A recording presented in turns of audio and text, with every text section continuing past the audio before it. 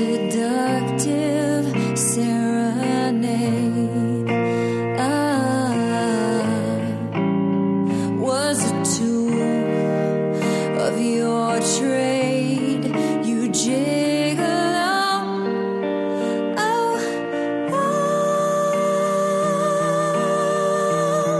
of all the riches you've surveyed, and all that you can lift of just another dollar that you made in your long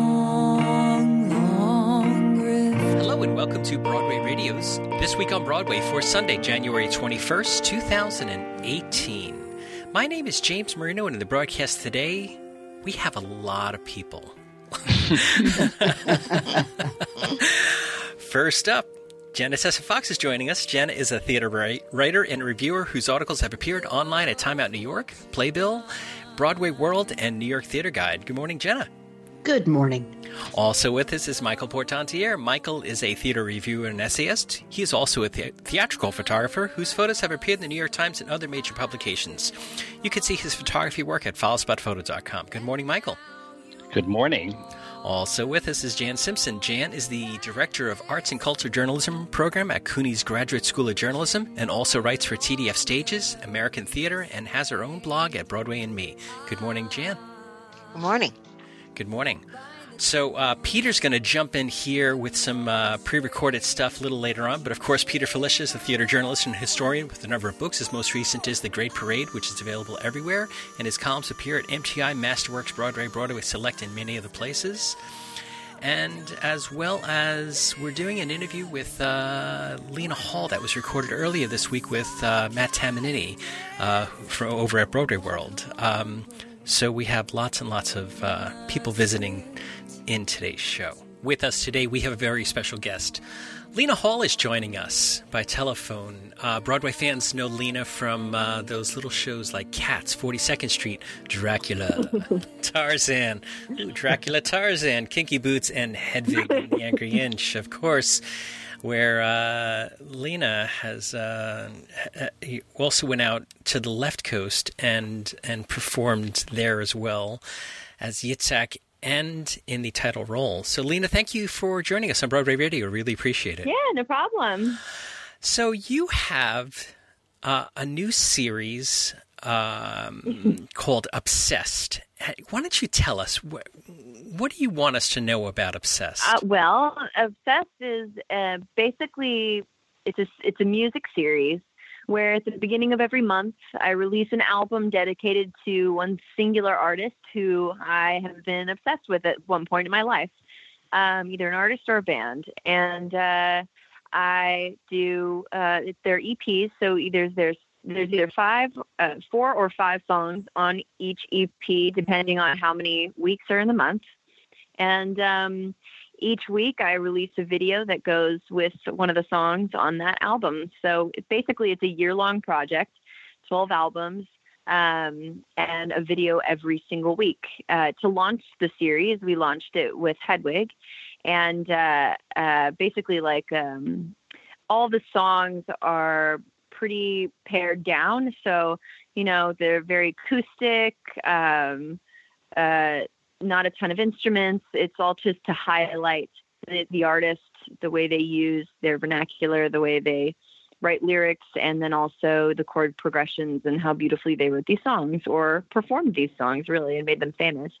So some of the songs per artist are really very famous songs, and other ones are very deep cuts, things that I listen to on repeat over and over again that kind of pull strong memories for me. I think all of us, have certain artists or songs that we listen to and they remind us of specific times in our lives and bring up really, intense memories. And this was kind of like the start of my journey through all these memories that I have, and my obsession with these artists and why they're important. And yeah, we started with Hedwig, which was natural because Hedwig has been the biggest life changer for me. from when I saw it when I was 19, originally at the Jane Street, and to winning a Tony Award, to actually playing Hedwig herself. And I thought this whole series is a great way to kind of send a love letter to these artists. And so Hedwig was my love letter to Stephen Trask and John Cameron Mitchell. So who came up with this idea of 12 albums in 12 months, and how did you sell it to Ghostlight and Kurt? I had been releasing these little EPs that I did with Justin Craig, who also music directed and produced these albums, the Obsessed series. We had already started the Obsessed series last year, and at the beginning of last year, and we started with Obsessed. Radiohead. We released an album and we did a show as like an idea, as a way to release the album. And then we did another one, and then we were going to do Hedwig. We did the show already. We had recorded the album. I was waiting for the master to come back from the album. And then Kurt stepped in and was like, wait, hang on, I'm interested in releasing the Hedwig album, And so I was like, oh, okay. So Smart man. I sat and I met with him. So I put the whole album and everything on hold. I sat and I met with him, and I also met with Kevin Gore, the head of Warner Chappell, and we all were talking about the Hedwig Obsessed album, the idea of the Obsessed albums and the concerts that go hand in hand, and then Kevin had watched these YouTube videos that I had released at the beginning of the year that was called Stripped, and it was only 19 videos that I released, and he was like, why didn't you do it for the whole year? And I was like, well, I wanted to, but I didn't have the money, and we could only get these 20 songs recorded because we only had 2 days to do them, and it was totally like off the cuff, last minute kind of thing. And he was like, well, what if we just combine the two ideas of Obsessed, the album and concert series, with Stripped, the video series, and we kind of do it all in one thing. And I was like, oh, that's a great idea. So we decided that it would be fun to do an artist a month, and then however many songs were dictated by whatever month that was, however many Fridays were in that month. And so there you have 52 songs. They were interested in it because I was like, well, we probably could record it really fast, the whole thing, have it filmed and recorded all in the same time. And then, and then have an entire year's worth of content for everyone, and do it in a short period of time, very economically too. And it still be a really stellar project. And, they were curious as to what that timeline was. It took us 8 days to record and film the entire year. Wow. Worth of content. I had a lot of faith in myself. We recorded, each song took about 3 takes, give or take, but averaging, it was about 3 takes per song. I wanted to keep a really live feeling about the vocal takes because I think that it's, vocals can get so overproduced and overfixed by auto-tune and all this stuff that we can do on the computer now that I feel like we lose the essence of the performer. And so I was like, we won't use any auto-tune. We'll use full takes. It's fine. I have enough confidence in myself that I think we can do this. And we ended up perfectly on time. I did each song about 3 times a piece. So I would say I sang around 162 songs in 8 days. And there was a point where I thought I wasn't going to be able to do it. Like, I think it was the second to last day. And I was like, oh my God, I think I'm like not going to be able to get through. But lo and behold, like, I think it was a head thing. Like I was in my head a little. And then once I got out of my head, it was perfectly fine. And we were back to the races, but we finished on time and even a little early. We filmed it at the same time. So, for camera and angles, they wanted 2 takes per song. So that's kind of, we had to give them at least 2 takes per song. We would end up doing 3. And then sometimes every once in a while I'd need to like do a phrase again here and there, but we didn't have a lot of time to really go back and get too precious with it. So I kind of forced myself to really listen to the performance quality and say, okay, I love this, okay, I'm okay with, not pick it apart too much, because if I was allowed too much time, I would pick every little thing apart and it would lose the essence of what I really wanted in the beginning, this kind of raw performance quality that you don't get a lot anymore, with no auto tune. And, you're getting I just want the audience to feel like they're really there. They're experiencing a concert. And also with the videos, I want you to feel the connect between seeing what I was actually doing in the recording studio, and like being able to feel kind of the vibe and the energy of each recording, and getting to have like a visual per song. So it's an interesting idea. It's something no one's ever done before. So we're going to see how it goes. Well, Lena, two of the reasons that I love this project so much, one of them is the thing you talked about, how because you didn't have any time, like these are legit performances rather than, commercially produced and sculpted things. So I love that. From what we've heard so far from the Hedwig stuff, I love that aspect of it. But the other thing that I love is that I think fans who have followed you, throughout your career, but then also especially on social media, they know that, to say it gently, you are multifaceted. There are so many different things that you do. And I feel like, especially from the people that you are obsessed with, that you've announced that are going to be a part of this, we're going to get to see all sides of Lena Hall. When you started picking people, and I'm sure there were dozens, if not hundreds of others that you considered, how did you narrow it down to say, okay, here's the 12 that we're going to do for this first year, and maybe save some for future years, please? Yeah, well, it was really tough. I was surprised. We had about a month of planning before we started filming, which is not a lot of time. So once we actually decided to go ahead and do the project, we had a month to get it all together, like a month to get our shit together, right? Before the day we stepped into the recording studio. The scariest thing was actually getting a recording studio that we could lock down for 8 days straight without having to like break anything down. And so while we were getting everything together, I had to choose all the artists, which was very difficult. But I ended up really going. It was very hard. It was hard not to do all of my like high school years, because there's that nostalgic factor. Yeah, absolutely. So, oh my God, I could do for days. I could do 90s for days, and there's a lot of 90s in there. But, but I ended up wanting to have kind of a wide array of artists that are from like, the 60s all the way till now. I've got Elton John and David Bowie and Peter Gabriel, which is more old school. And then I have Beck and Pink and Jack White, which is much more, current and now. And then I have everything in between. So I wanted to keep the variety of artists more broad. And then as far as choosing songs per artist, which was also very, very difficult.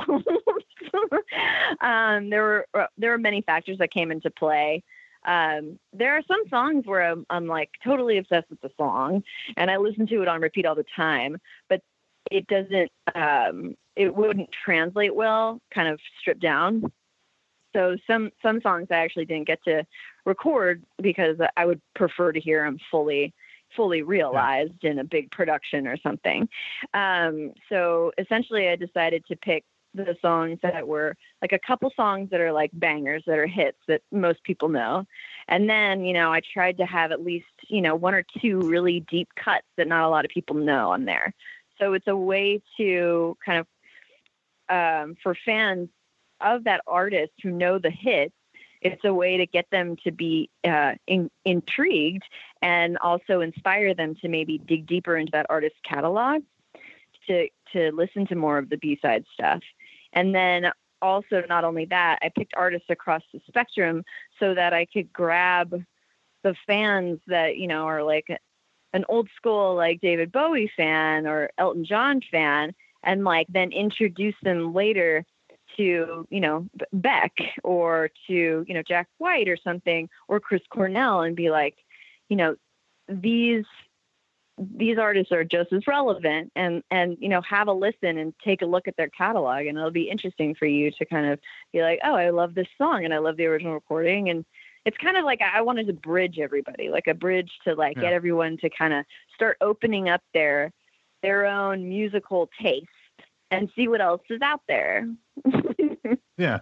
Well, I think we could talk about Obsessed for many hours and hear all of the weird, crazy stories that went into putting this together. But you have so much going on that I have to ask some other questions, because for sure. on Today on Broadway, we talked about it when it was officially picked up. I love the Snowpiercer film. And so when it was picked up to series, I was so excited. This is I believe it's a prequel, right? Like prequel to the film. Yeah. I mean, the film basically takes place with the rebellion from the back of the train, and it follows the rebellion from the back of the train to the front, but you don't really get to know anyone else in the train at all. And this is like, we're not using any of the same characters. Okay, gotcha. Based in the film, it's different. So it's not like a prequel to these characters, from the movie. It's like a companion almost. It's a companion, yeah, exactly. It dives deeper into getting to know each section of the train and the people who are in those sections. So it's the TV show is much more about class wars within this, tiny ecosystem that they have to live in, because the rest of the world is completely uninhabitable. So it's I would say it's kind of like a Star Trek, spaceship series, because it's it's a confined place. There's nowhere, you can't get out, you can't go outside, you can't run away. You're stuck in this small, tiny ecosystem with everyone. Yeah. It's well, about at least in Star Trek, about how they can sustain, the train through the years, because people will eventually die, or people are born, it can't get overpopulated. It can't get underpopulated. Someone has to run something, forever, for as long as they can keep the thing going. So it's this balancing act in this tiny little train. Yeah. So can you tell us anything about your character, who you're playing? Because we don't have a ton of information yet about, the construct of the world of the series. Right. Yeah. There's not a whole lot of information out there. And that's good, because we want people to discover. Yeah. There wants to be a lot of discovery on this. So I can't tell you much other than I am a connection between the back and the front of the train. Okay. Exciting. Yeah. So you have all these things going on. You've recorded a year's worth of music and videos in 8 days, and then you've committed to these concerts once a month down at Rockwood Music Hall. Yeah, they won't all be at Rockwood, but the first two are at Rockwood. We're trying to figure out where else we're going to do them. I wanted to do the concerts, nationally, but eventually I want it to go all over the world. A lot of people are asking me to go to London and Australia, and I really want to go. Mm-hmm. I just got to figure out how to get there. So the first ones are at Rockwood. We just felt like it was a good venue to start at. And because I sold out so quickly, they just immediately put up another show for sale. Yeah. Mm-hmm. Yeah. You could, go to 34th Street and just do Madison Square Garden, couldn't you? Eventually. I hope so. Oh my God, eventually. Wow, that would be unreal. So my thought here is that you are firing on all cylinders, and you seem to have been firing on all cylinders for a bunch of years here. You got to take care of yourself. So what have you been doing?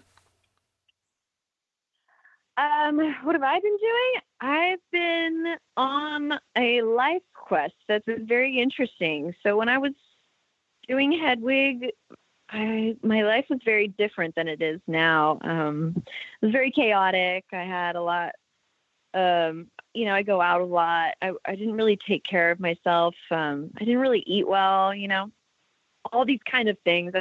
Everything was always so overdramatic. I had a terrible relationship happening. And after I won the Tony Award, I think something clicked in my mind, like, oh, wait a minute. My voice is, my voice and my body. This is my business. This is what is sustaining me here. This is very important. It's just important for me, for my art, and for basically as a business, to take care of myself. So I ended up, I changed my diet first. I ended up going vegan, and that, yeah, I know that did a lot. I really love it so much, and people ask, how vegan are you? Well, I guess I should say I'm an ovitarian because I still eat eggs and the occasional croissant, because croissants, they're like my one vice. I'm wondering have you given up your Dunkin' Donuts vice? Yeah, totally over. I don't eat any canned or I don't eat any Processed food that is packaged or processed, Sure. So I got off the Dunkin' Donuts, which was really horribly unhealthy for me. and really cleaned up my diet. And then from there, I was really into the change that happened in my body and with my skin, especially. I've been on this quest for perfect skin my whole life. I've always had pretty bad skin. And so I changed my diet, and then next I was having, anxiety attacks and panic attacks. And I was like, why am I so miserable? I should be feeling amazing. I won an award. I'm at the top of my game right now. And everything feels like it's crumbling. So I started, talking to a life coach. I didn't go to a therapist, but a life coach for me was the right fit.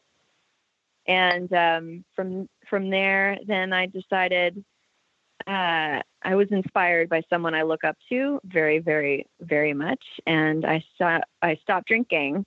And that was a huge kind of life change for me, because I stopped drinking or doing drugs or doing anything like that. And I've been sober for about 2 years. And Congratulations. Thank you. It has completely changed my life.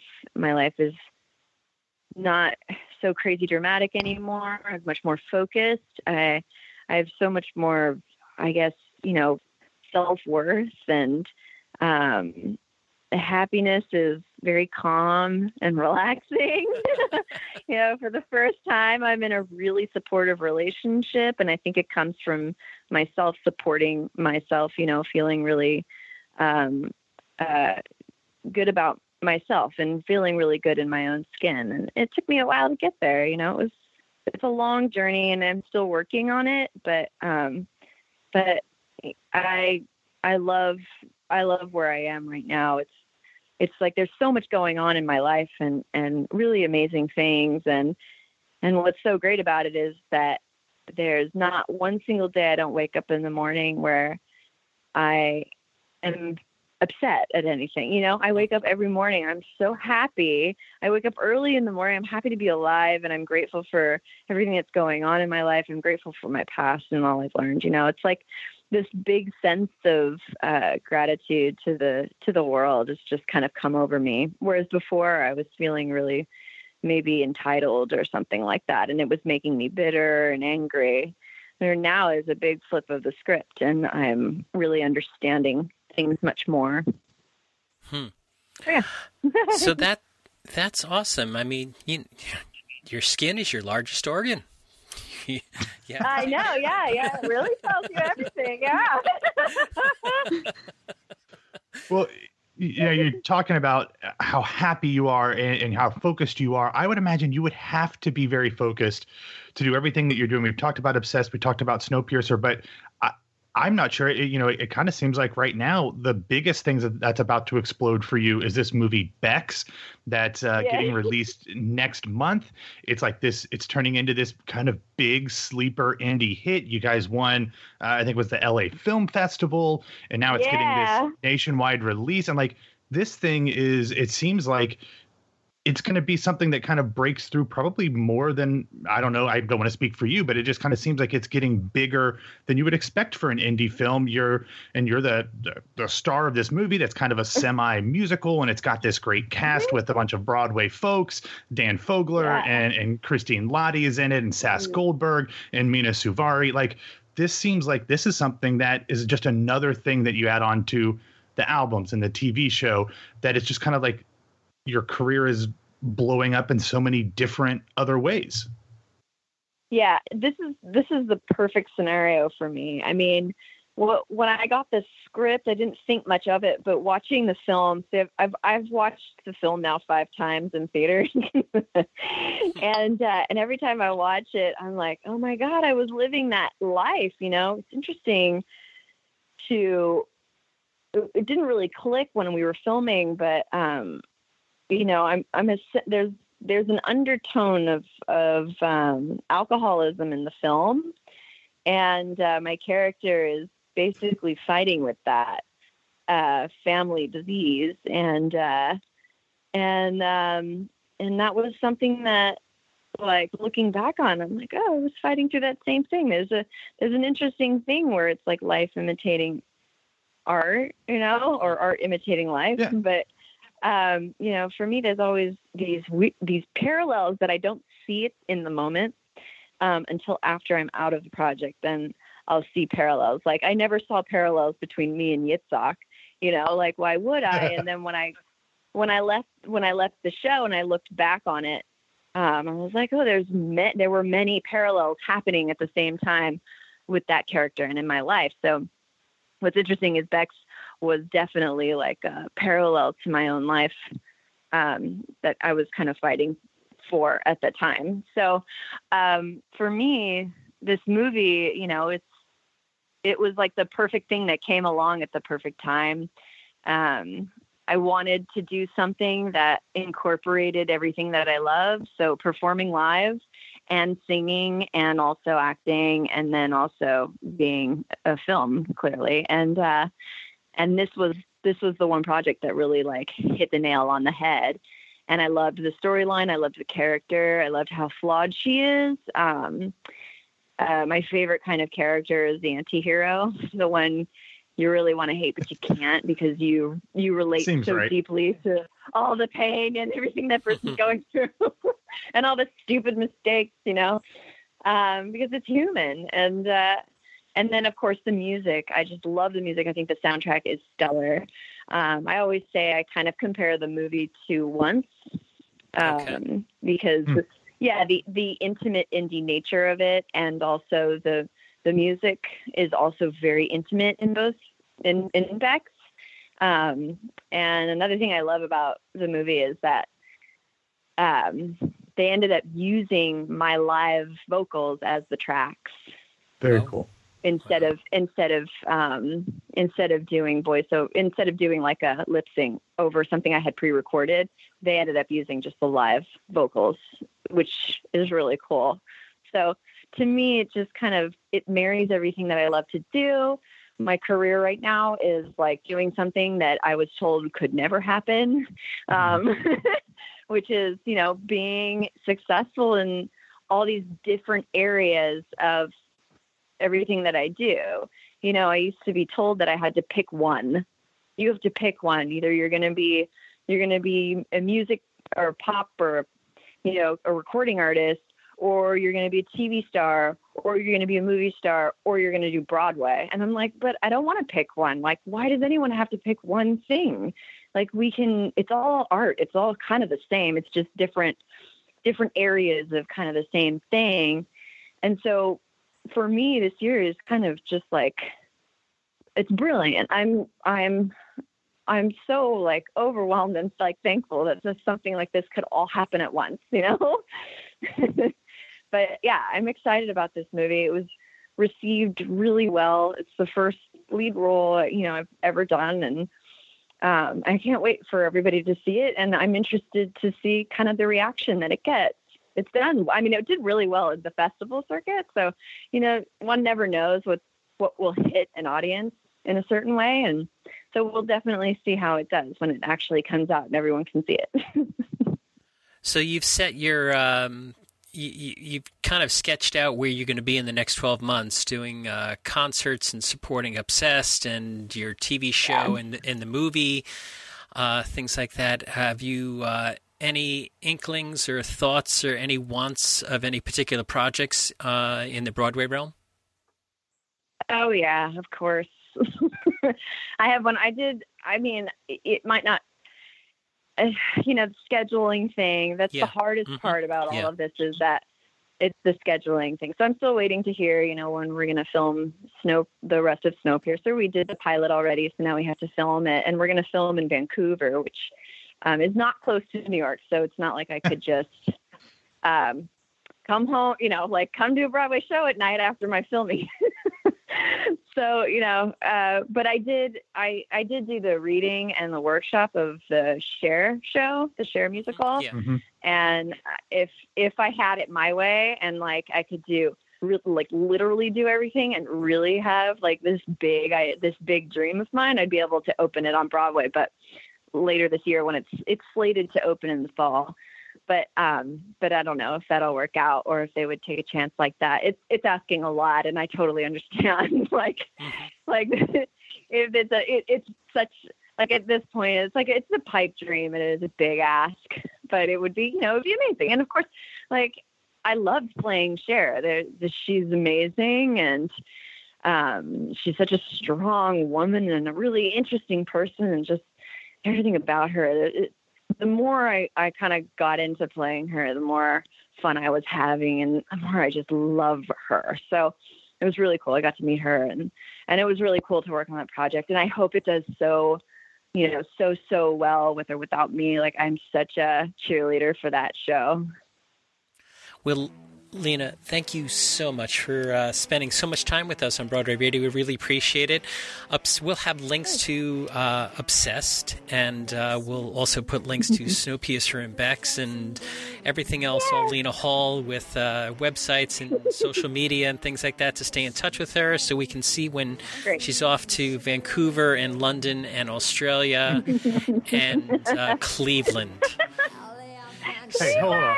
Cleveland. Don't knock Ohio.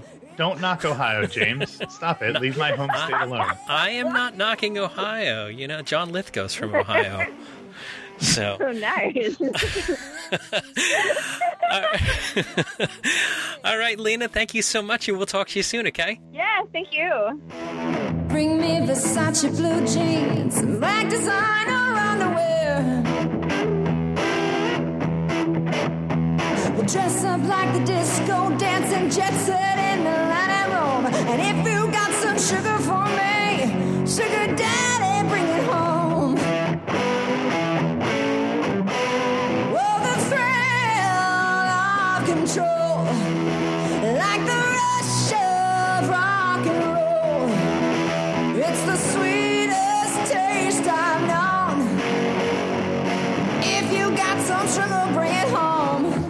Okay, first up in the reviews, Jan and Michael and I got to see John Lithgow's Stories by Heart. Jenna talked about it last week, so Jenna, jump in if we say something totally that contradicts what you said already. So, Michael, why don't you get us started with this? Yeah, well, one good thing about this show is that it reminds us of the correct pronunciation of his last name, which I have had great difficulty remembering, even though he once told me personally. But it is, in fact, apparently Lithgow. The full title of the show is now John Lithgow Stories by Heart.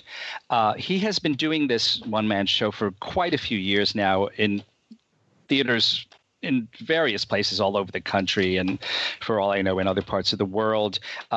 I saw it in 2008, a one-act version of it at the Mitzi Newhouse. And interestingly enough, it was then called Stories from the Heart. So I think that's interesting in itself because both of those titles really apply to what's happening here. He presents two stories from an anthology called Tellers of Tales, an anthology of short stories that was published many, many decades ago, edited by Somerset Maugham.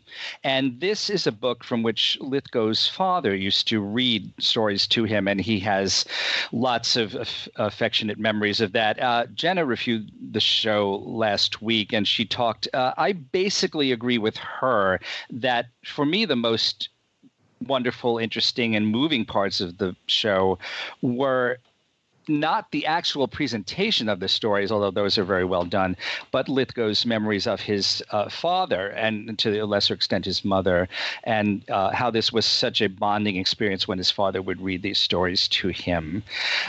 So I think that, but the audience really, really very much seemed into it. For whatever that's worth, it seemed like there was a great amount of enjoyment. The first story is called The Haircut by Ring Lardner, and that takes up most of the first act. An interesting thing about that is it's written in the form of a monologue given by a barber in a small Midwestern town in the 1920s. So the fact that it's written as a monologue obviously lends it towards theatrical presentation, and Lithgow does a really good job of characterizing this barber and doing the sound effects of the lathering, the preparing to shave and haircut someone, and making the noises of the blade on the strop and things like that. Act 2 is a very different type of story called Uncle Fred Flits By P.G. Wodehouse, and that's an extremely British story. And in that one, that is not a monologue, so he gets to characterize several different characters, and I really enjoyed the way he differentiated among those characters in terms of voice, and his British accent, or accents, I should say, for the various characters were really well done. The show is, of course, very enjoyable in terms of the acting and Lithgow's ability at mime and dialects and sound effects, as I mentioned. So I think that that it will be very enjoyable for fans of Lithgow, and it's a different type of a show that as I say, has had success in many places, and I think that it will be enjoyable by lots of theater goers. It's directed by Daniel Sullivan, and the Roundabout Theater Company is presenting it at the American Airlines Theater. Okay, Jan, what did you think? I enjoyed it a lot less than Michael did.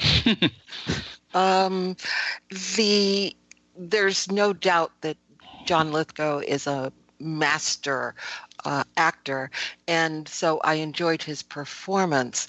But like Michael and Jenna, I preferred the parts of the presentation when he was talking about his family, and my mind began to drift during the stories, and particularly during the Uncle Fred story.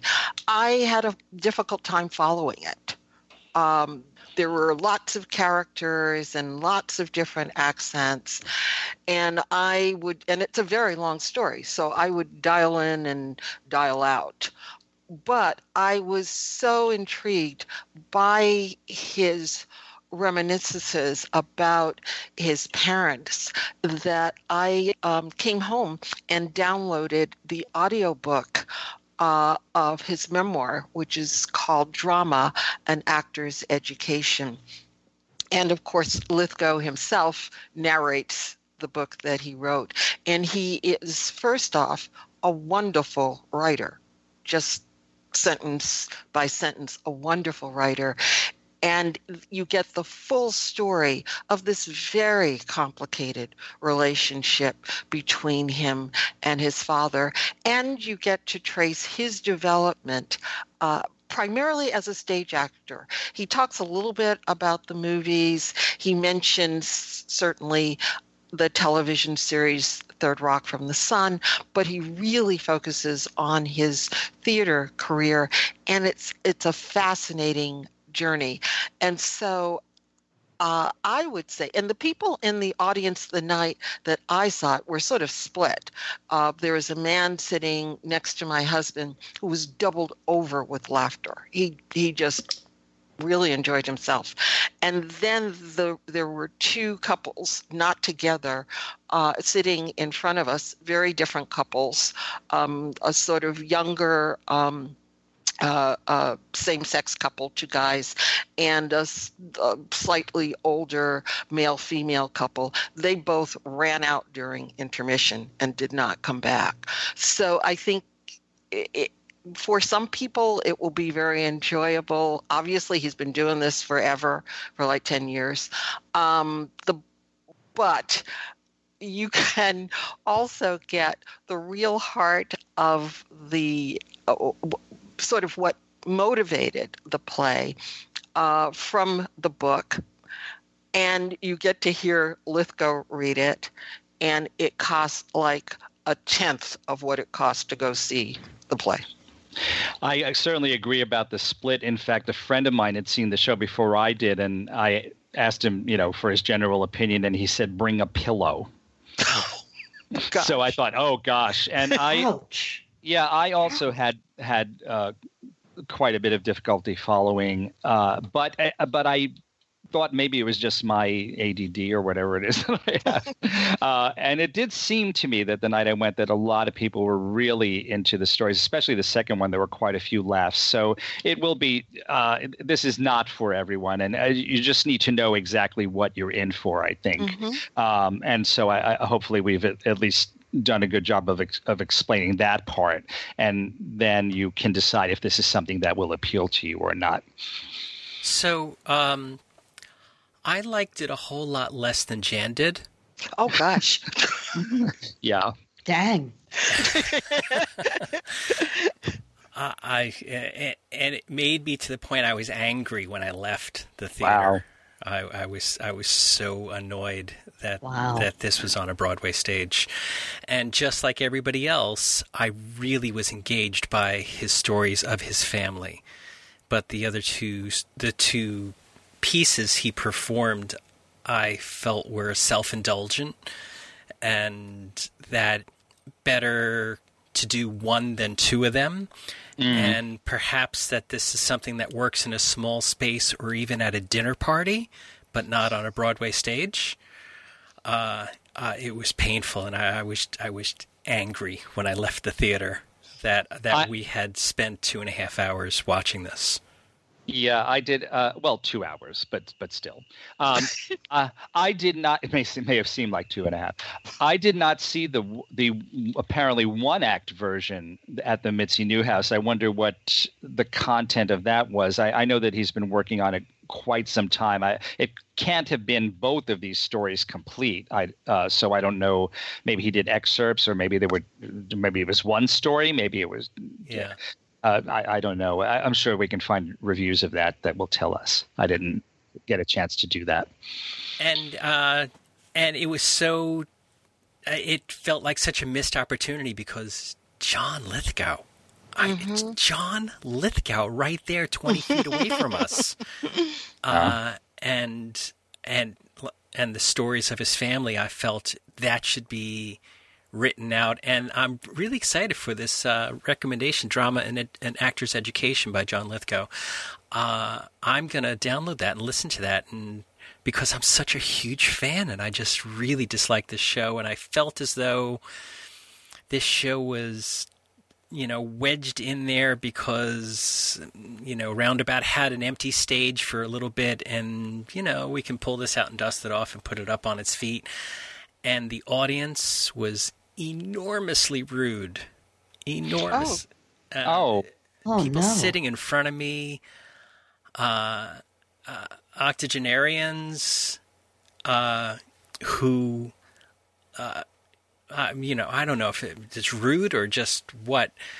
This woman sat in front of us, let her phone ring and ring and ring and ring and ring. Oh. And John stopped the show, and he said, he was talking about his father passing away, and this phone was ringing, and he's like, I think he's calling right now.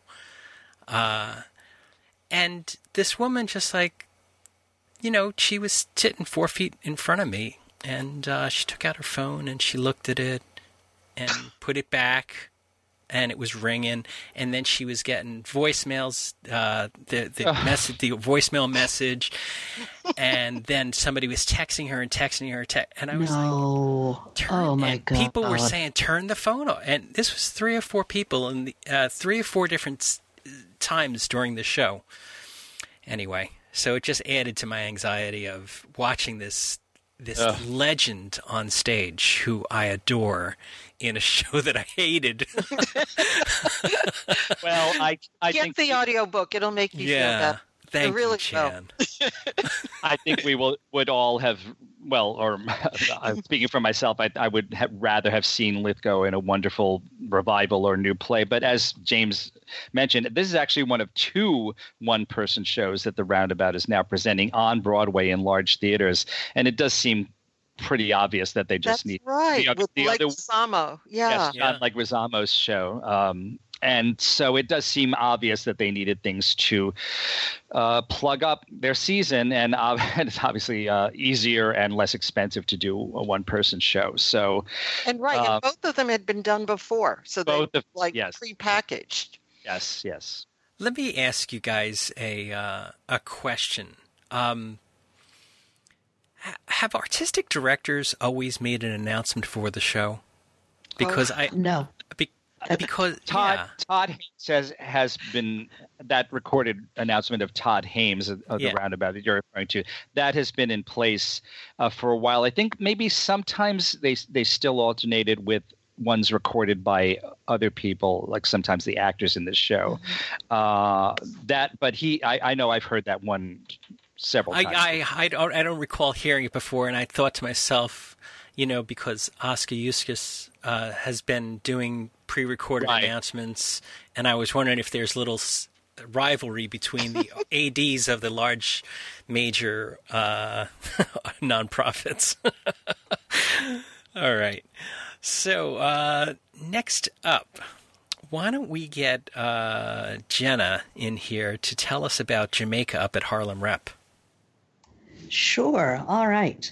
So, yes, Harlem Rep has been running Jamaica since the fall, possibly the summer. I should double check when they started the run of the show. It was to celebrate the 60th anniversary of the musical's Broadway debut with Lena Horne back in 1957. The show is a slight little fable about a young woman from a small town on a small island next to Jamaica. In spite of the title, the show actually does not take place in Jamaica itself. She is wooed by a rich New Yorker and then has to decide if she wants to stay home with the boy next door or go to the big city. And you can just guess, this being a fable musical from the 50s, what she decides to do. The show ran for about a year and a half in 1957. Apparently, it was originally created as a vehicle for Harry Belafonte, but he dropped out of the project, so Lena Horne stepped in.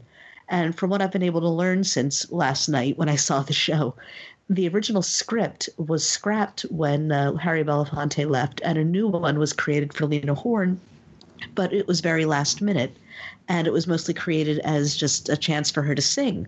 And the original script was somewhat resurrected for a revival at Prince Music Theater 10 years ago.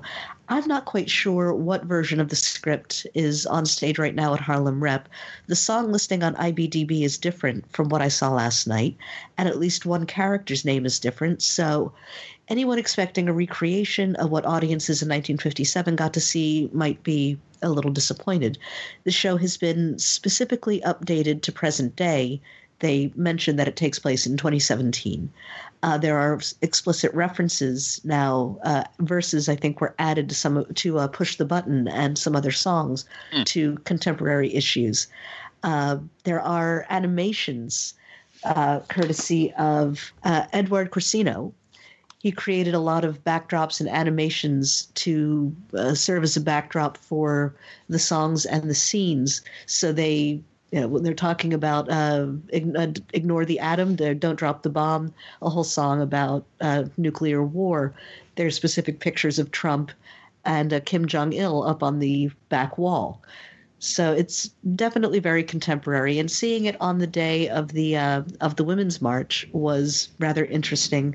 As slight as the story is, it does say something about women's dreams and goals, and how men can manipulate women and women manipulate men in turn. It can be a good piece to spark discussions about gender roles and communications, but honestly, that's kind of a stretch. It's a vehicle for a very good cast to show off their stuff, to sing that beautiful Yip Harburg and Harold Arlen score, and they really do sing beautifully. They sound lovely. The music is primarily pre-recorded, although I did see a pianist and a drummer in the corner for Act 1. I'm not sure what happened to them in Act 2. So there was some live music, some pre-recorded. I'm not really sure how it was divided up.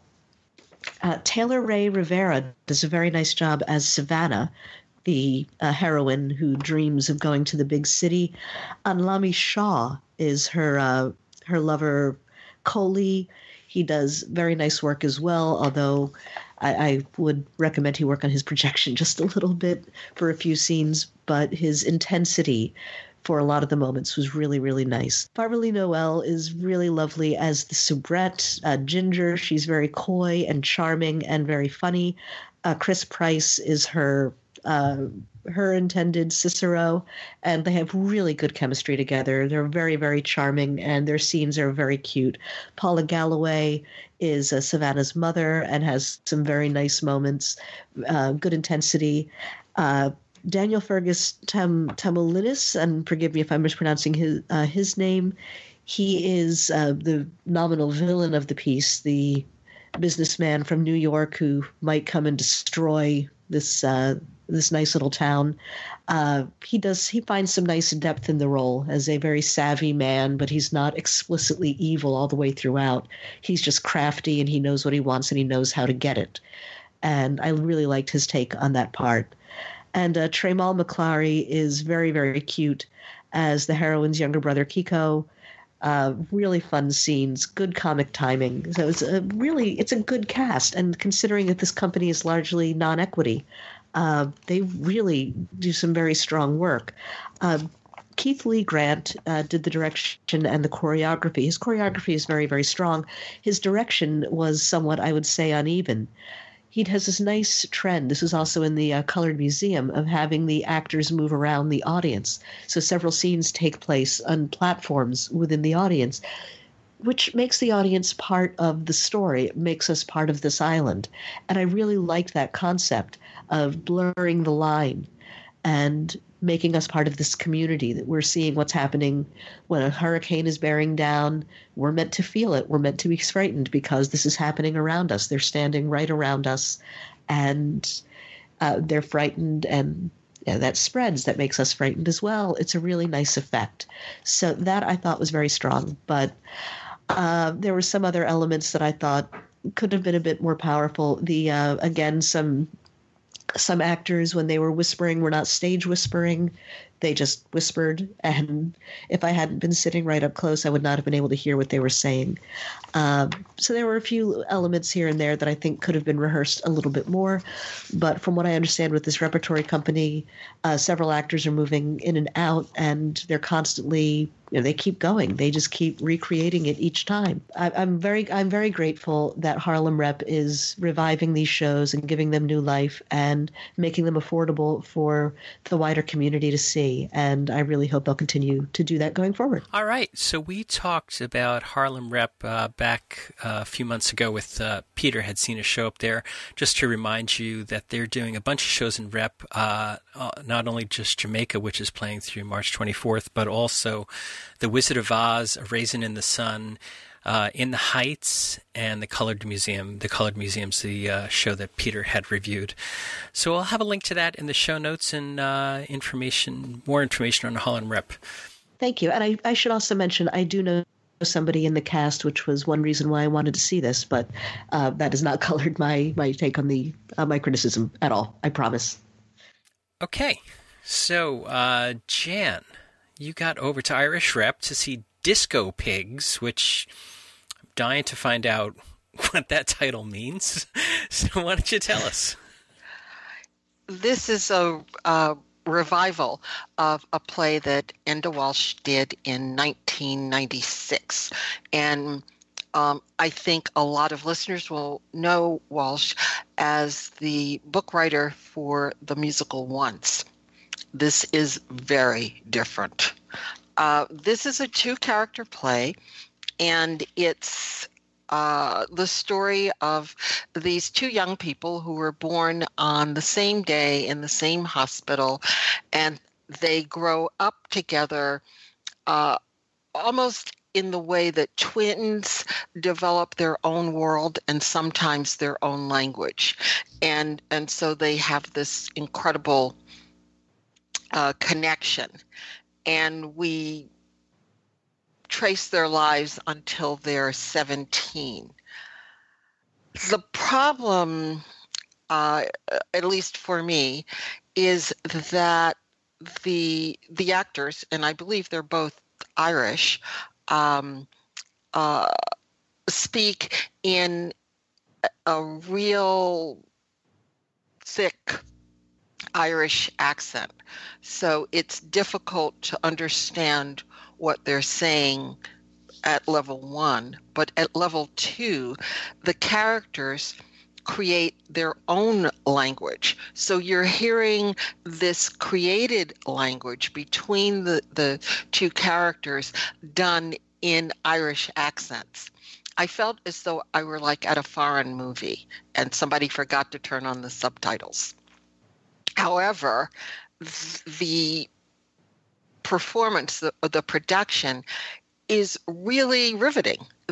It's high energy, really kinetic.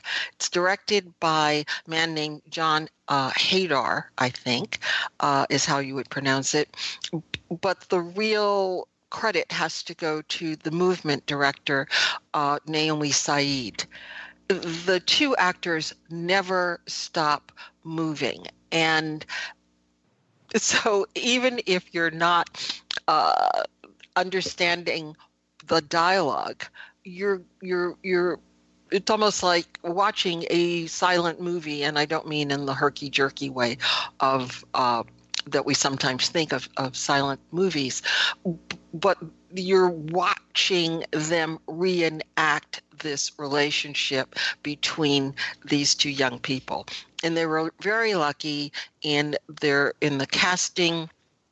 The young woman is played by an actress named Ivana Lynch, and the young man by Colin Campbell. And Colin Campbell is really one of those people that you cannot take your eyes off. He is just so emotive with just his body language. This only lasts 75 minutes. It's obviously something that you really need to be prepared to go into, because if you're going in expecting a naturalistic performance, even being able to understand what the actors are saying, you're going to be very disappointed, or maybe like James, angry when you leave. But if you're up for just something very different, very short, very brief, and you're interested in Walsh, who has done a lot of other things besides Once, and you're interested in his career. I think he also has a play out at BAM right now. And so the title, finally, of Disco Pigs, they refer to themselves as Pig and Runt, the 2 characters.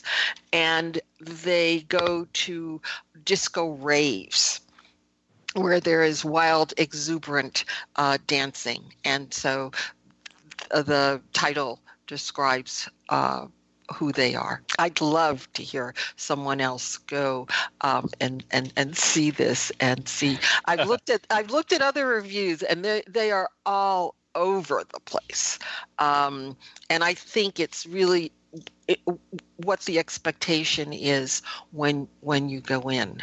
It's sort of odd because it's not what I consider my kind of show. I tend to bend for the more naturalistic, but I, on some weird level, enjoyed it. Mm-hmm. Irish Rep is always hit and miss for me.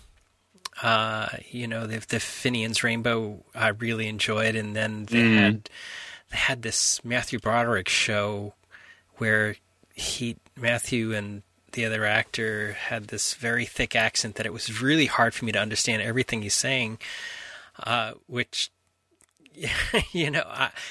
we know that Matthew Broderick doesn't have that accent, so to make it so thick that we don't understand it, it's a strange choice.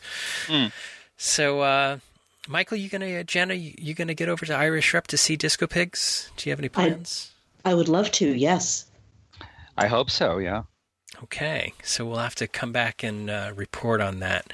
Yeah, it just opened last week, I think January 9th, and it's going to play, I think, through March, so there's time for you guys to get there.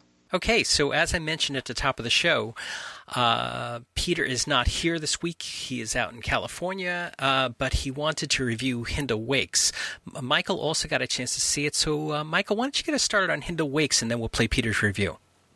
Yes, I'd be happy to. This is one of the finest productions I've seen at the Mint Theater Company, and their track record is so excellent overall anyway. That's really saying a lot. This Hindle Wakes is a 1912 play by Stanley Houghton, so I could be Houghton or it could be Houghton, directed by Gus Kaikkonen. And I did review the show for Talkin' Broadway, so I thought what I would do is just read my first paragraph and then say a few things, and then maybe we can lead into Peter. Here's what I wrote as my first paragraph. The year 1912 was a bad one for certain transatlantic ship passengers. And based on what happens in the first scene of Stanley Houghton's 1912 play Hindle Wakes, currently on view in a rare revival by the Mint Theater Company, we may guess that neither is it going to be a good year for young Fanny Hawthorne, played by Rebecca Noel Brinkley. She has just returned from a holiday to her family home in the Lancashire home of Hindle, only to have her suspicious mother, Sandra Shipley, and concerned father, Ken Marks, obtained Fanny's admission that her sojourn included a sexual liaison with Alan Jeffcoat, Jeremy Beck, son of the wealthy mill owner for whom both Fanny and her dad work. Fraught as this situation is by the standards of early 20th century British views of premarital sex, not to mention the class difference between the Hawthornes and the Jeffcoats, and on top of that, the employer-employee relationship. Another major complication is that Alan's engagement to one Beatrice Farrar, Emma Gear, would seem to prevent him from, quote, making an honest woman, unquote, out of Fanny. So this is a really well-written play, and so fascinating to see this piece from 1912 revived. The Mint does so many less than familiar old plays, and some of them are interesting because of how dated they are, but many of them are interesting because of how dated they are not. And this one definitely falls in the latter category. To see how these characters, all of these characters, react. So there's the two people who have the little sexual liaison, and there are both sets of parents, and then the woman to whom the young man is engaged, and a couple of other characters as well.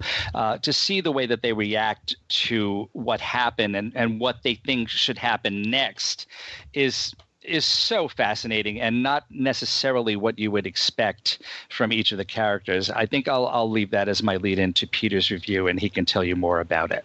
You know, there's a regional theater that does new plays, and I will say that most of my fellow critics and I have gone there, and at intermission we usually say, where do they find them? Where? Because the plays are just so terrible. That said, I asked the same question the other night while seeing a wonderful production, and that's Hindle Wakes at the Mint Theater Company. Where does Jonathan Banks find these plays? I just have no idea where he does it, because, I mean, these are obscure plays that he finds, and they always turn out to be terrific beyond belief. Okay, so Hindle Wakes, strange title. Play first produced in 1912, ran a month, and that was it. Stanley Houghton, the playwright, died young, so that's why we don't know him. And at first glance, this would seem to be a very boring play, because let me give you the setup. So, Fanny is a girl from a working-class family, and she's impregnated by Alan, who comes from an upper-crust family. Well, what's going to happen now? Obviously, there's a situation where, and especially in these days, we're talking about the man has to make good on the promise. But on the other hand, Alan's father, who is Nathaniel, does not feel that he should get his son out of this mess. He really believes in doing the right thing. Now, when Nathaniel was just starting out, he was friendly with Christopher, who is Fanny's father. And even though they've grown apart, because that usually happens when one person does extraordinarily well and the other person doesn't, it's even more complicated because Christopher works for Nathaniel. So the surprise is that you fully expect that Nathaniel is going to say, well, we'll get out of it, we'll pay money, we'll do this, we'll get some of my other workers to testify that they've had her too, all that kind of stuff. It could happen. But here's a noble man who really insists on his kid doing the right thing. However, there are many, many, many more surprises in this 2-hour, 10-minute play that must have really shocked audiences so much in 1912. That's what you have to do when you see this play. You have to go back in your mind to 1912. By contemporary standards, yeah, this may be ho-hum, but if you really go back to when it was first produced, it's startling to think of what an achievement it is. And speaking of achievements, let me also mention Gus Kakainen's direction, which is perfect. And here's Jonathan Hogan, who many of us remember from the heyday of Circle Rep, playing Nathaniel, do astonishingly well. And the two mothers, because of course Nathaniel has a wife and so does Christopher, are really very effective too. Jill Tanner, certainly another veteran of a number of wonderful shows, plays Mrs. Jeffcoat. That's the last name of Nathaniel, which I should have made clearer. Anyway, and certainly just as well played is Sandra Shipley doing Mrs. Hawthorne. So they're great, but really it's a terrific show, and you certainly meet another object of Alan's affection in Emma Geer, who plays Beatrice. That's the girl he was going with, the girl he's engaged to, and yet he cheated on her to fool around with Fanny on this lark of a weekend. So I will admit that I'm not making it sound magnificent, but boy, you could have filmed a Sprint commercial in that theater, because pins could drop and they would resound, even though the theater at Theater Row, in which this is now taking place, may not be the greatest acoustically, but boy, could you hear everything, because everybody was just so gripped by this. So it's a short-run show, and that's why I'm bringing it up, so you can get tickets now. God bless Jonathan Bank for doing this. It's amazing how he keeps pulling out one winner after another, but he does, and that's why you must attend, and he does deserve your attention. Okay, Michael, you also got a chance to get over to the Friedman Theater to see The Children, so tell us about this. This production opened several weeks ago, so I won't say too much about it because we've already covered it, but I wanted to say, I guess this is true of every show, but what we said earlier in this podcast about some of the other shows is certainly true here, that your enjoyment of it will depend largely on what you expect. With some shows, it's easier to know what to expect because either because they're revivals of familiar shows, or because of they're based on movies or books or that we already know, or for any other reason. But this one, I think that the marketing of this production and even a couple of the reviews I read might lead you to expect something other than what you actually get. It's a play by Lucy Kirkwood, and it's the Manhattan Theatre Club has brought over the Royal Court Theatre production from London. The three characters are Francesca Annis, are played by Francesca Annis, Ron Cook, and Deborah Finley. This play is directed by James MacDonald, and it's about these three characters' interaction in a seaside cottage in England sometime after a major nuclear disaster. What we're told is that there was an earthquake followed by a tsunami, which destroyed a nuclear reactor nearby, and so this is about life after that disaster. But one of the points of it, I guess, and this is so amazing, is that how people react even in the wake of such a huge disaster. To a large degree, day-to-day life returns to something like normalcy. When this play opens, you would not at first think that that we're talking about people who've just been through a nuclear disaster that's really quite close to them, because the rituals of everyday life, many of them need to remain the same, and they do.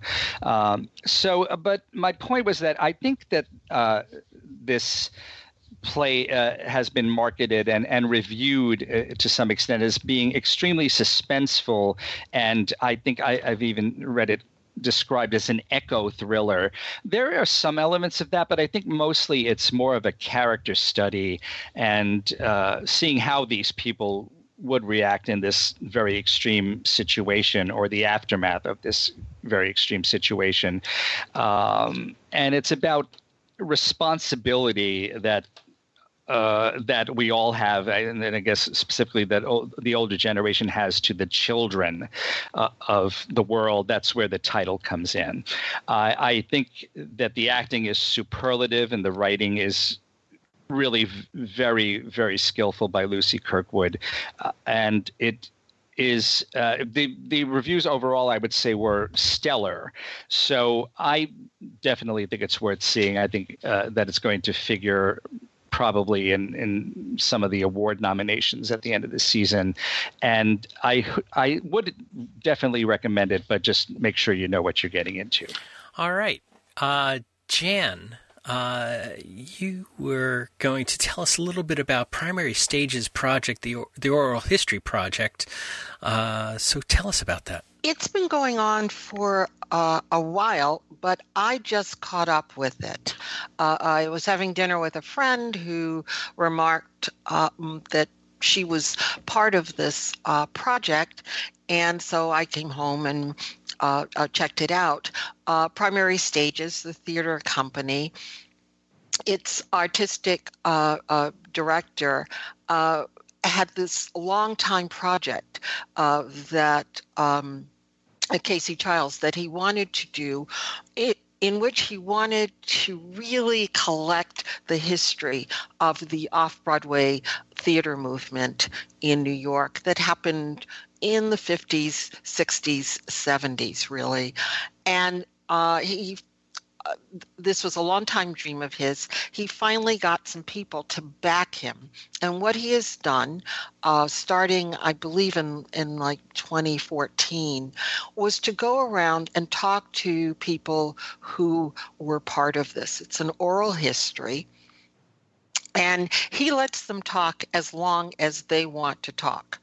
The first interview he did was with the actress Elizabeth Wilson, who has since left us, and that's another wonderful thing about this project is a number of the people that he interviewed are no longer with us, and we have their memories of what it was like to do theater in New York, not Broadway, not commercially driven. Excuse me. And he's talked to everyone from, I'm sorry, the Elizabeth Wilson interview goes for about an hour, but Douglas Turner Ward, who was one of the co-founders of the Negro Ensemble Company, had a lot to say. His interview goes on for 4 hours. So they let you talk as long as you want, as they want, and they put up the full interview and excerpts from the interview, and the excerpts run from maybe 5 to 15 minutes. So you can get the essence of what someone said, or you can get the full interview itself. It's a remarkable archive.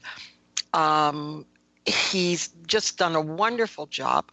The website cast about 15 highlighted interviews that change regularly, and you see the pictures and you just click on and hear what these pioneers of the off-Broadway movement had to say. There's also an alphabetized index so that you can hear what they have to say. And it goes from people who were well-known actors, Austin Pendleton, Lois Smith, to writers and composers like Sheldon Harnick and A.R. Gurney, co-founders of founders of various theater companies, Tanya Barzin of Circle Rep, Woody King of New Federal Theater. But it also has people behind the scenes, from group salespeople who helped to sell those shows, to people who ran restaurants where people in the industry hung out. It is a really comprehensive and invaluable archive of that time, and will give you lots. Obviously, there's lots of material there, lots to listen to if you're interested in it, but also, again, a wonderful preservation of that period so that people doing histories in the future will have all of these memories right there on this one website. It's really terrific. It really sounds very cool. We'll have a link to that in the show notes so that you can check it out there. I wonder if Primary Stages calls it off-center. I wonder if there was any confusion between the City Center's off-center and Primary Stages off-center, and if there was any ruffled feathers over that. Might be, because it is a little confusing, but this is great. This is great, and I hope people get a chance to enjoy it. Yeah, probably the artistic directors at Primary Stages and City Center will probably do voiceovers before the show starts. All right. All right. So, Jenna, you got down to the Bowery, did you? And I did. Saw some magic from Nate Staniforth. So tell us about that. Yeah, Nate Staniforth is on tour. And he was in New York City earlier this week at the Bowery Electric, which is usually a music venue, but they open it up for comedy and magic, apparently. He's promoting his new memoir called Here is Real Magic, A Magician's Search for Wonder in the Modern World. So he's going all over the country with gigs. This was a really great venue to see a magic show because it's a very small, intimate room. And I was maybe at the most 10 feet away from the magician throughout much of the show. And much of the audience was, similarly right up close. It's really amazing to see, to try to figure out how's he doing all the sleight of hand when you're just a few feet away and you really can't see it happening. And it has to be happening somehow, but you just don't see it. It's really cool. So it's a fun venue for seeing magic acts. Throughout the show, which is less than 90 minutes long, he discusses the nature of illusions and magic and how adults react to something unexpected compared to how children do. At one point, he told a story. After one trick, he said, I performed this a little while ago in another city. And after the volunteer from the audience went back to his seat, he suddenly stood up, yelled at Staniforth, and said, you're the devil, and stormed out. really freaked out by the magic trick. And then Staniforth, a little while later, showed a video clip of when he performed a show for preschoolers. And these kids were just so thrilled with everything. They just kept yelling, "Wow, wow." And it was wonderful. And he talks a bit about, how they just joyfully accept that these tricks are cool. And maybe they're not real, but they're awesome. They're not something where you need to yell, "You're the devil," and storm out. And he said, adults have a much more set view of what reality is. And when that view gets a little shaken by an illusion, they get really freaked out. And so he comes back to this theme a few times during the show, and it really adds a layer of poignancy to the overall, just to the coolness of all these illusions. I haven't read his book, but I really would like to download it soon. I'd like to read his thoughts on why we lose our sense of wonder and magic as we grow up, and how do we hold on to that so that we're as thrilled as preschoolers when we see a really cool trick. And it's a really fun show. It's going all over the country, so if you get a chance to see it, it's worth a visit. I'll have a link to Nate's website in the show notes. Got all the tour dates and various information on it. It's really fascinating, so take a look at it.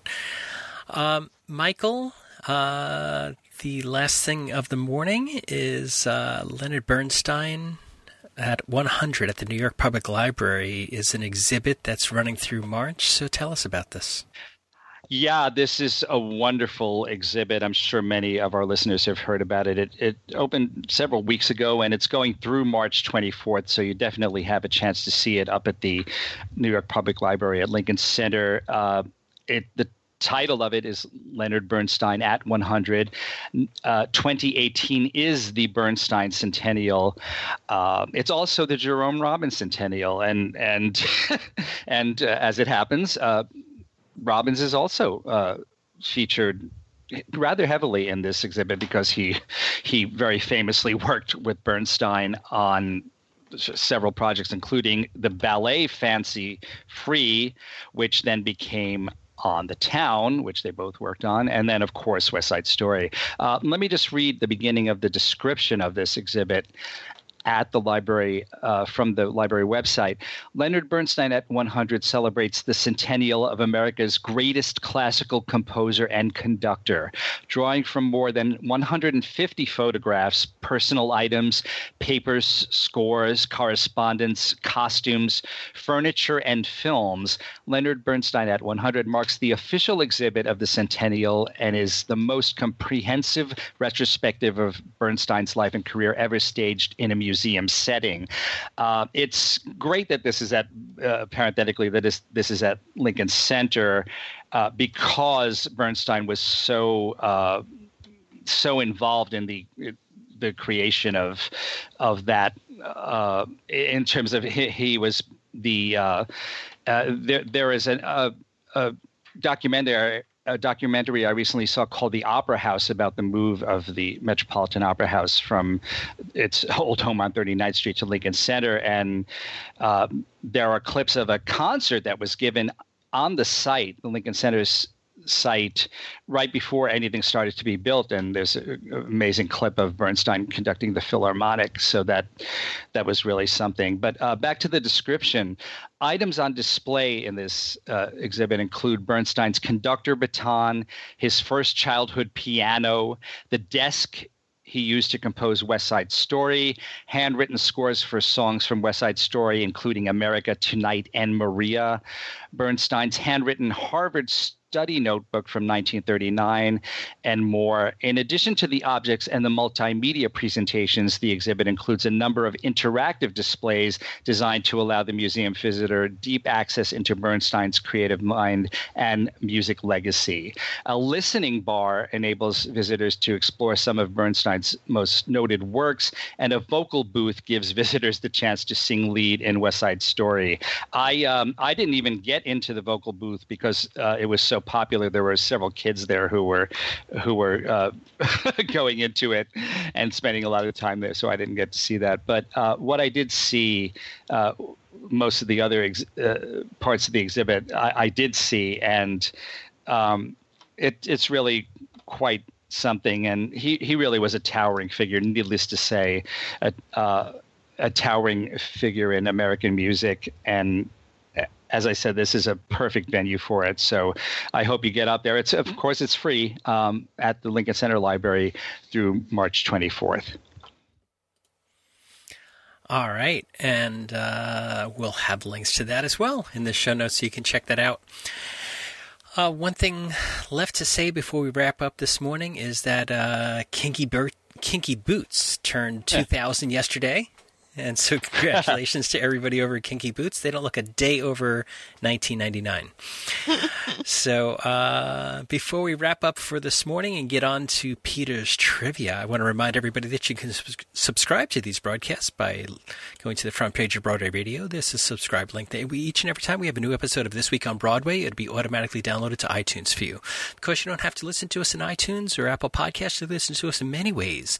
Some of the ways is iHeartRadio plays us, TuneIn plays us, Apple Podcasts, Stitcher, Google Play, anywhere that you can listen to finer podcasts. You can find all the Broadway radio shows, including Jan's incredible review with Kyle Jarrow of SpongeBob SquarePants, who wrote the book from Stagecraft that ran yesterday. So let's get on to trivia. Last week I asked, one of the most famous shows to have an exclamation point after its title also had a title song that sported an exclamation point after its title. Later, though, the same name of that song showed up in another musical, but this time with different punctuation at the end. What's the name of the song, the two shows, and, while you're at it, tell me the different punctuation, too? Well, the answer is Oklahoma. Oklahoma, of course, was the 1943 musical that had a title song and an exclamation point. But many moons later, Dirty Rotten Scoundrels came on the scene with a song called Oklahoma as well, but it had a question mark at the end, because one question, considering the way Sarah Gettelfinger was describing Oklahoma, whether or not anybody would really want to spend any time there is another story. However, having been to Oklahoma and seeing wonderful shows at their university down there, I am going to change it to an exclamation point as well. All right. Alyssa Marr was the first to get it, followed by Mike Meany, Joseph Skouras, Robbie Rozelle, Jeremy Scott Blaustein, Joe Cross, and Kathy Jones. This week, what Tony-winning playwright designed the logo for a musical that got a Tony for one of its leading performers? So if you have an answer to that trivia question, email us at trivia@broadwayradio.com, and we'll let you know if you're on the right track. So on behalf of Peter Felicia, Janetessa Fox, Michael Portantiere, Jan Simpson, Matt Tamanini, Daniela Parcell, Lena Hall, everybody else on Broadway, this is James Marino saying thanks so much for listening to Broadway Radio's This Week on Broadway. Bye-bye. Bye. Bye. Bye. A song that hits you so hard, filling you up and suddenly gone.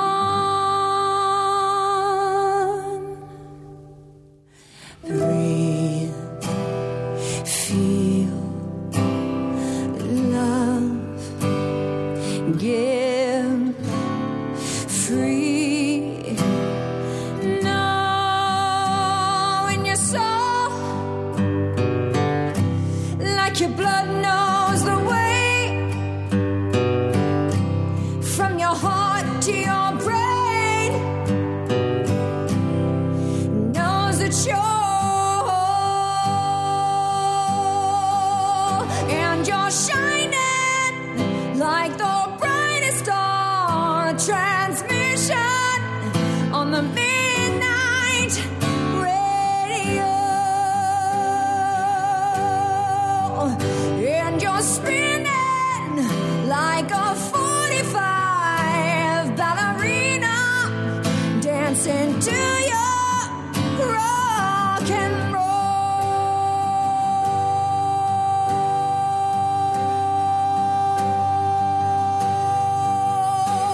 It's a Patty and Tina and Joko, Aretha and Nona and Nico and me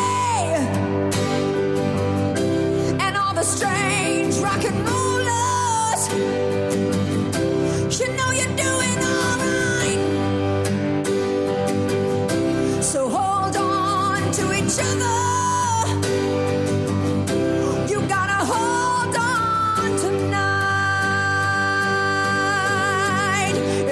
you're shining like the brightest star. It's a transmission on the midnight radio. And you're spinning your new 45s over misfits and the losers. Well, you know you're rock and rollers spinning too.